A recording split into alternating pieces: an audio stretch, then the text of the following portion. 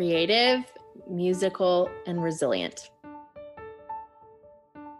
You are listening to The Brave Files, real stories from people living courageously. You can listen to the show anywhere you enjoy podcasts, and we'd love for you to subscribe, rate, and give a review on Apple Podcasts. It really does make a difference, and we appreciate it. Now here's your host, Heather Vickery. Hi, everybody. This is Heather Vickery. Welcome to The Brave Files. Today's guest is Emily Ann Peterson, and after spending 2 decades as a cellist and a cello teacher, she was diagnosed with a degenerative neurological hand tremor that forever altered the course of her life. In an act, though, of neurological defiance, and I love that description, she expanded her wider medium and broke through her creative glass ceiling, which is something I hope all of you are trying to do. She opened the doors to limitless possibilities through songwriting. I think that's incredible. She also published a book called Bare Naked Bravery, which is clearly right up my alley. And I am super delighted to welcome her to the show. Welcome, welcome. Thank you so much for having me, Heather. I'm excited about this. This will be fun. Yeah, me too. I think that we're going to have a lot of fun. And I am hoping you'll give us just a little bit of a quick background on who you are and what your life was like before this. And then we can start talking about what changed it. Sure. So up until about 5 years ago, I was a full-time musician and cellist, and I was living in the Seattle area, doing concerts, playing performances, doing recording sessions, and I had like 30 plus cello students of all ages. I was teaching, if you're familiar at all with any like pedagogical methods, I was teaching the Suzuki method. Okay. So anytime you see like a little baby playing violin or some string instrument, usually they're probably taking Suzuki lessons. All right. So yeah, I loved it. It was and still in some ways is a calling. I could talk for days about like the economy of movement and how to express yourself through friction and sound. And I still talk about those things. I just don't use a cello to do that, you know? Yeah. But up until that point, that was all I had. Like that was the only method that I had, or I guess I should say like the environment in which I had discussed all of those subjects. So I loved it. It was such a great life and living. And I think it's rare that someone can be a full-time musician. Yes. Yes, I know a ton of people in the arts in general, and it's a lot of work to make that your full-time gig. Yeah. And I started in the middle of the recession. So I graduated from college with a degree in business management and then moved up to Seattle thinking, oh, well, I want to do music business of some sort. Okay. And I pinged around the industry with various different internships and jobs and things. So I was doing music licensing and syncing and intellectual property law and at record labels and booking and PR and all those kinds of things. So I basically had a finger in all the pies and decided that it was time to stop ignoring the fact that I was tired of selling music and I was ready to make music. And so I think out of what I think or see of it as now is I was a little bit scared to make the music myself.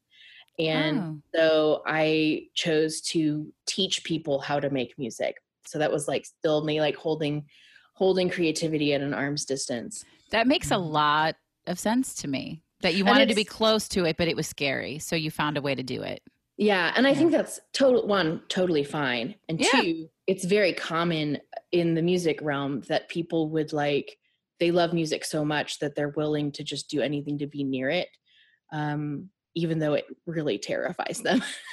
So, yeah. Sure. Yeah, absolutely. I think anything that we feel so deeply passionate about that could be maybe taken away, right? I think almost when fear gets to you like that, it's because if you get that close to it, you're afraid you're going to lose it, I think. So I totally get that. I want to ask about your diagnosis, but before I do that, I loved the passion in your voice about teaching and about friction. What was it that made you want to be in that space? What was it that really connected that with you and just spoke to you? In high school, I had an eating disorder, and I know that kind of out of left field, but I look back on my recovery process and I can see that the most tender, most vulnerable places in my story of my eating disorder and Mm-hmm. health and staying alive, I was able to stay alive because I had a form of expression. Oh, yeah. And eating disorders are typically, not always, a result of a lack of expression in some way or feeling like you can't be your full self. And so I just have always had this deep gratitude, and I'm like almost tearing up now. Yeah. No, Like it's really there's beautiful. there's a lot of people who say like music saved my life, but I am the one, not the one, but one of the ones who can say that it actually did Yeah. in a very real way. Yeah, That gives me chills too. I feel like we could have a whole interview just on this and not even totally. talk about all of the other amazing, crazy, wild things that have happened for you. It gives me chills. Any form of, self-expression. That's lovely. I'm going to re-listen to that, I think, over and over and find inspiration from that. So then let's talk about what happened 5 years ago.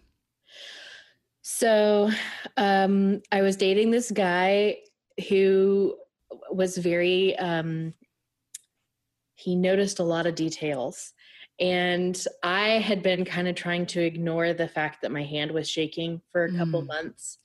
And I was noticing, we were having dinner one night, and I was noticing that my fork was shaking in my hand. And I just kind of said, like, really, like, matter of fact, like, that's funny, my hand's shaking. And he said, yeah, it's been shaking for a while. Oh my gosh. And I And was how like, old were you when this happened? How old? I was 20. Oh my gosh, 31 now. So I was 26 Okay. at the So time. young. Okay. Mm-hmm. And so when he said, like, yeah, it's been shaking for a couple months, it occurred to me that, oh, other people were noticing it, and it wasn't just me, like, think I wasn't crazy. And it kind of stayed like that for a couple months. And then I just wasn't thinking anything of it. Just kind of like, well, maybe it's too much caffeine, or maybe I'm nervous or stressed out or whatever. And then the day that I heard the tremor through my cello was the day that I called my doctor. Oh, that's terrifying. Yeah. By that point I had been playing the cello for almost 2 decades. Yeah. And and not just in a casual way, in a very intellectual, so much study and education had gone into learning how to use my muscles to make the sounds that my brain imagined. And to have there be a disconnect between that after so many years, I knew that it wasn't me. There wasn't anything I was doing wrong in my technique, that it was something completely out of my control. And so my general practitioner, when she saw it, because it looks like the beginnings of Parkinson's, that's what I wondered. Mm-hmm. And so she was really kind of scared. Sure.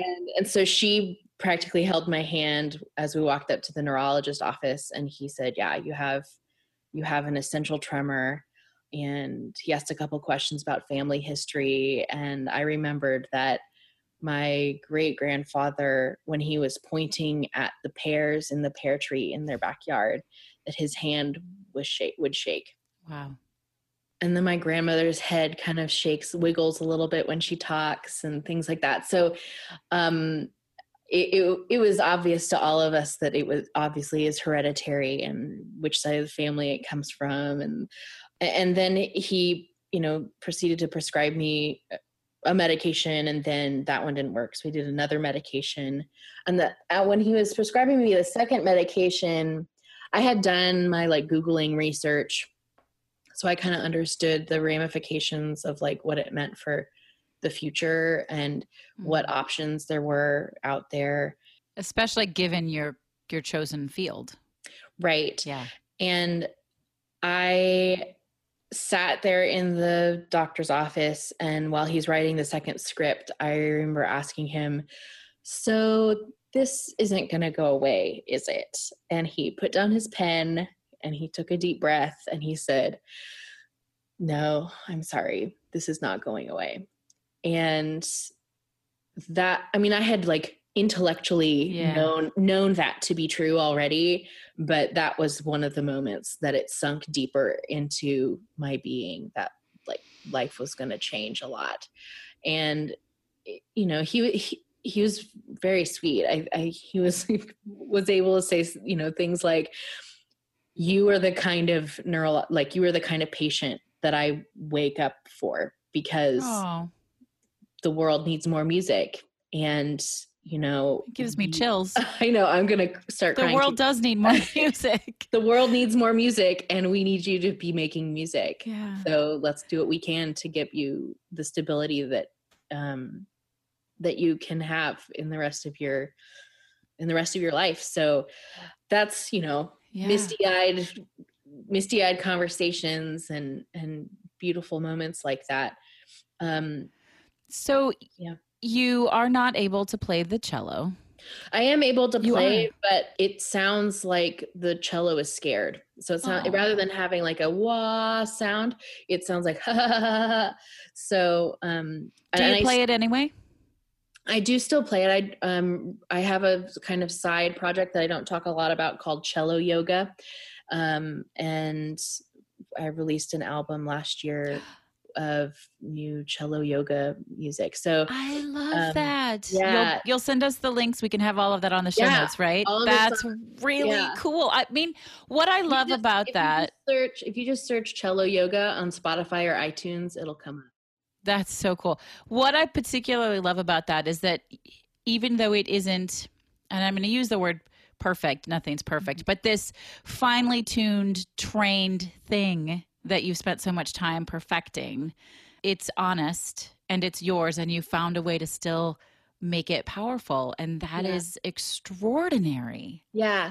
And I don't play a lot of cello, but I do know that like the cello yoga project is fun for me, and it uses a skill that I have, which is I can compose something on the fly, and I have this, you know, incredible proficiency in this one particular instrument. So I might as well use it while I can. But it has changed. The diagnosis has changed the way in which I use those skills. So like before, I would be doing something like playing live, and there would be no recording, or it'd be just for fun, or it would be like to help a friend's album release or something like that. But I think what's happened is I now value that skill so much that I'm not willing to just like throw it around. Like, you know, I don't know what you would throw around, but you know, you know what I mean? Sure. It's precious. The economy of my skill has changed a lot. Like there is now lower supply. And so that means there's a greater demand in some respects, but it also means the price of that supply has increased drastically. So yes. Yeah. There's so much gift in that phrase, in that thought that you just shared for all of us, right? Like totally. There's just so much to digest with that, this concept of your skill, your gift having more value, less time, we're busy, whatever your reason is. And for you, is this going to get continuously worse for you, or will it stay at the level that it's at? So that was one of the things in, you know, why I changed or pivoted the way that my music career looks, because now I do songwriting, and any performances I give are singer-songwriter kinds of performances. So I don't use cello in a public way right now. But to answer your question, I basically looked at what are the skills that I have left, and knowing that the tremor is going to get worse, but we don't know how bad it's going to get. So it might just stay in my hand forever. It might spread to other body parts. It might spread to my voice. even. But we don't know if it is. And we don't know that if or when it does spread, how bad those tremors are going to get. So basically, I'm living this very different biological clock. Most 31-year-olds like myself are like looking at having kids, but I'm looking at like, no, if I only have X amount of skill and time physical, for skill. Yeah. If I don't only have X amount of physical capability left, I want to be utilizing that in the most best and respectful way possible. I want to respect what's there. So that's amazing to me. And this idea, and still to find it, I always say, it's okay, slow down, we have time. And here you are, you just don't know that. And and what's interesting is that none of us know that. Of course. Right. Of course. So in some ways, nothing has changed, but in other ways, everything has changed, So you mentioned that you now are a songwriter, which I think is lovely. And one of the things that I read from you is that you write songs for people who struggle to remember what hope feels like, and sings to those who yearn for something secret. Yeah. Can you tell us about that?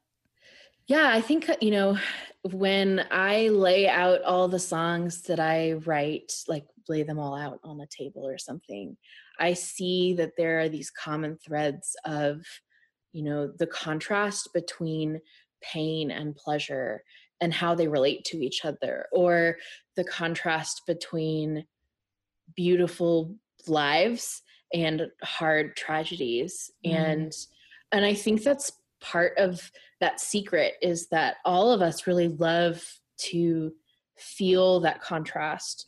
We may not love the way it feels when we're in one part, but like that like transition from pain into pleasure, that can feel ecstatic, you know? Well, you feel it. Yeah. You feel it in a really deep, intense way, whether you enjoy that feeling or not. You can't deny it. Right.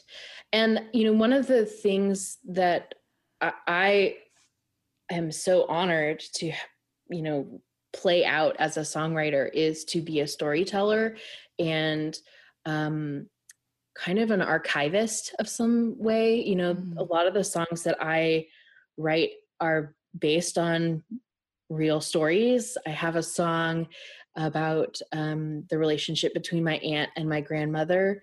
And when I sent that the demo recording to my aunt the first time, she called me back and said, it's, tears in her eyes. She said, "You just put words to grief that I never knew I had." Oh, wow. That's such a gift. Yeah. And I was in tears and crying too. Yeah. But those are things that, like, I think our society, we have expression that we haven't expressed yet. And songwriters have a role in society to point out that emotion and to express it on behalf of our fellow citizens and fellow humans. So lovely. Yeah. One of the things I'm wondering, you've stepped so powerfully into the brave side of this, and you've done so many phenomenal things with this change that was thrown at you. But was it easy? Were you like, well, then this is what I'll do? Or did it take a minute to go, okay, how am I going to get this done? Well, so after I was diagnosed, before I was diagnosed, I was awarded a 6-week artist residency in the mountains of Leavenworth, Washington. Then I was diagnosed. And then like a month after I was diagnosed, I left for those 6 weeks. So it just so happened that the timing was like pretty perfect, because as I was driving out to go like hole myself up in the snow for 6 weeks, I was at the beginnings of a very long uphill battle with the grief of, at that time I would like introduce myself as, "Hi, my name is Emily Ann. I'm a cellist." Like practically the same thing as my name. So yeah, it was who you were. Yeah, it was.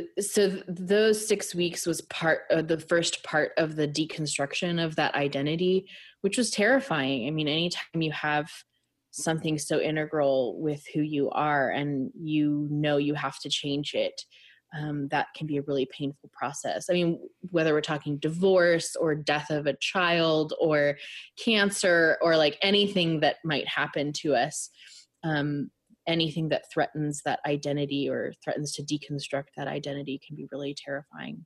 Yeah. So while I was in the mountains, I call it creatively sulking, because I did not play the cello. I chose instead to just noodle around on the keyboard that I had brought with me, which was not my express intention when I applied for the residency. So this was all kind of like, I felt like a rebel and also kind of lazy too, because I felt like I had spent, decades playing this instrument. And now here I was being awarded 6 weeks to just do whatever creative thing I wanted to. And I was like, was I wasting it? Was I wasting that time working on other things? And we all fight that battle. I had a conversation with a client yesterday. Anytime she does anything that's not teaching her or expanding her. So if she jumps on Facebook or she watches TV, she feels guilt for not pushing herself to be better. I was like, we all get to relax or change the plan sometimes. It's okay. Right. Well, so what happened in those 6 weeks was I realized I was not just a cellist, that I was a musician, and that I wasn't just a musician, I was a songwriter. I came out of the mountains with like a handful of songs that I was like, these aren't great, but they're pretty good. And I think maybe I should keep doing this. That is so cool. And so I knew that if I was going to take those next steps to pivot and do songwriting, that I was going to have to be brave. And I had no clue what bravery really was. And I'm the kind of person that needs to analyze and research and know all the details and the 10 steps to do X, Y, Z. I researched it and had, hundreds of conversations about it. And I realized that there are 12 ingredients of bravery, 3 main ingredients, and there are 3 forms of bravery. And I have 4 favorite ways to build bravery. And that's what's in the book, Bare Naked Bravery. Okay. So is that what led to writing the book? Yeah. It was answering those questions for myself, because I was like, I know I need to be brave, and I have no earthly clue where to begin. And none of these books that I'm reading are telling me the things that I need to know. And so I wrote it because I knew that there was somebody else, that I knew that there was going to be someone else who's going to go through a similar kind of situation and want to know, like, maybe there aren't like 12 linear steps, but there's at least 12 ingredients. Sure. And if you're missing one of the ingredients and you learn how to include and incorporate that into your life, it can make the bravery that you're experiencing and going through a lot easier. So bravery doesn't have to feel arduous, So what are your 4 favorites? You said you had 4 favorites. 4 favorite ways to build bravery. So those are, let me see if I can remember them. I meditate every day. I also do impermanent expression, impermanent writing every morning. I also do a lot of like mentorship and mastermind kind of accountability kind of stuff. And then I surround myself with community. Yeah. Those all make a lot of sense to me. Yeah. That's what we talk about. Mm-hmm. Now, those are not the only 4 ways to build. Sure, of course. They're just my favorite 4. Yeah. I think they're great, and I encourage all of them. We talk a lot about that even on the show. Like when we talk about grounding rituals and ways for self-care, so many of those pop up. I love those. What has been the biggest struggle for you? I think something that causes a lot of friction is one of the 12 ingredients of bravery. So one of the things that causes friction in my life and in my story has been, I am a very motivated person in just pretty much anything. So when I put my mind to something, usually there's a lot of momentum behind that decision. Yeah. And so when you are driving a car really fast down the freeway and you suddenly realize that you need to like oops, take a left turn. Those left turns can be pretty chaotic. Yeah. Jarring, to say the So, least. yeah, exactly. So what I have had to learn in just my personality style and the way that I put things out into the world is that those decisions, those strategic decisions, need to be made slowly, and baby steps are better than big steps. Yeah. Oh, I couldn't agree more. Well, so what's been your greatest joy from discovering this not great news to where you sit today? What's been something that you can call out as this has brought me so much joy and so much gratitude? I would have to say that, like, being introduced and being among the songwriters and the people who are able to connect others to stories and connect others to themselves, that is that is one of the greatest joys. You know, whenever I finish a concert or I finish talking with a client of mine, or speak with another songwriter and I hear like, oh, that song made me cry, or wow, that gave me goosebumps, or like, those are the moments that tell me that I'm going in the right direction. Sure. But they're also the ones that they're not just a confirmation, they're also, like, in part, like, just the reason why I do what I do. I dig that. Yeah. So that's a great lead in to celebration. How do you stop and honor each of these successes, whether they're just the little ones or the big ones? And as we all, I think, eventually discovers, the little ones are the big ones. But how do you stop and honor and celebrate those successes? I have chocolate. Yes. And margaritas. Chocolate margaritas. I also take time to just be with people that I love, and, send text messages and with friends. I do a lot of traveling, and so a lot of my closest friends aren't in, like, physical proximity with me. So a lot of my celebrations happen via text message with my good friend. Yeah, I love that. That's great. And so as we come to the end of this show, I always ask what I consider my favorite question. My favorite part is, what is your favorite charitable organization to support? Yes, I'm so glad you asked this question. So all the research that I did for Bare Naked Bravery, the book, is available for the public to listen to. So you can, if you start at the beginning of the podcast, Bare Naked Bravery, you start from episode 1 and listen up to current date, you can hear me start to make a lot of these theories and connections.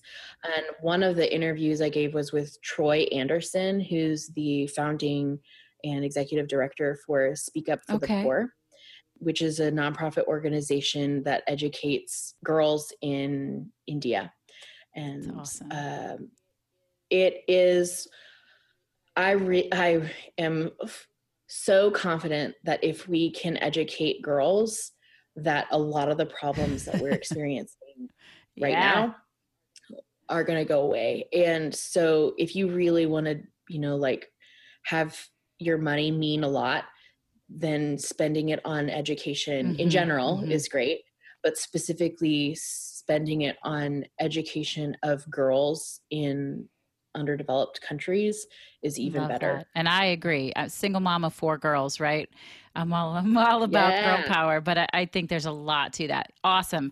I can't wait to share that organization with everyone. And yes, Emily Ann has her own podcast, which I think is going through some transition, but I'm excited to start at episode 1 because this journey and process for you just so calls to me. And I love, to me, even the way you speak is musical and lyrical. I can hear that you're a songwriter and you connect with me in that way. So I'm really looking forward to it. And I'm going to learn more about cello yoga. I think that's very cool.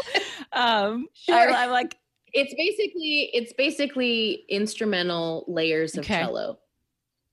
And each track is designed to correspond with, like, a cycle in a yoga class. So they're not the typical 3 to 5 minute length songs. They're like 8 to 15 minute length songs. So they're good for meditation or other things. I cannot wait to check it out. I cannot wait. So So can you share your 3 words with us one more time? Sure. Creative, musical, resilient. Yes, you embody those words. Often I ask more questions about the words at the end of the show, but I think we've done a beautiful job. You've done a beautiful job of sharing why those are your words. It's so easy to identify those with you, and it's such a gift. This has been one of my favorite interviews. Oh, thank you. I love this. This is great. Some of the stuff I don't get to talk about. Yeah. Well, we try to talk kind of about the stuff that doesn't necessarily come up when we're promoting our businesses, right? We could dig in a little bit, but there's been so many moments in the last half an hour where I'm like, oh, yes, I get that. I'm going to put that on Instagram, or I love the way I get goosebumps. And so thank you for reminding us of taking the time to assess and change and shift and have it be okay even when it doesn't feel great, and all of that I think is just such a wonderful gift. Thank you. Well, I would say there are 3 reasons why people are brave. One is that bravery is contagious. One is that it's worth it, and the other is that it's needed. And so when we choose to be brave, if, it's feeling difficult for some reason, usually it's because we've forgotten one of those 3. And sometimes it's because we've forgotten how much somebody's going to need you to do that brave thing. I love that. Thank you so much for sharing that. Folks, I hope you enjoyed this just as much as I did. I am delighted to be here with you. I thank you for being on the journey with me, and I look forward to talking with you next week. This is Heather Vickery reminding you to choose bravely. The Brave Files is proudly supported by Lost Format Apparel, a socially conscious clothing company. You already know that homelessness is a huge problem. Over 500,000 Americans are living without shelter, and millions more without consistent access to everyday basics. My friends at Lost Format know that solving homelessness is a much larger problem than any one company or person can solve on their own. It requires teamwork, sacrifice, strength, and building communities through personal and professional relationships. And isn't that exactly what the Brave Files podcast is all about? That's why I'm proud to say that the Brave Files has partnered with Lost Format, and together we're working to change the face of consumerism in addressing homelessness. You can now get one of 2 fantastic shirts custom designed specifically for the Brave Files. Each order goes towards providing necessities to the homeless. We have one shirt that, of course, says "Choose Bravely," and another that reminds you that brave is always greater than fearless. Head on over to vickeryandco.com/store to see both beautiful shirts and to check out the entire product line from Lost Format. All of their stuff is super soft and comfortable and has an amazing fit. Use promo code BRAVE to get 10% off of your Brave Files custom t-shirts. And if you have an order over $30, your shipping is free. I choose bravely to take the plunge to help solve homelessness. Are you with me? Thank you for listening to The Brave Files. Be sure to visit thebravefilespodcast.com to access the show notes and discover fantastic bonus content. Music composed and produced by Matt Lewis of Union Music, LLC.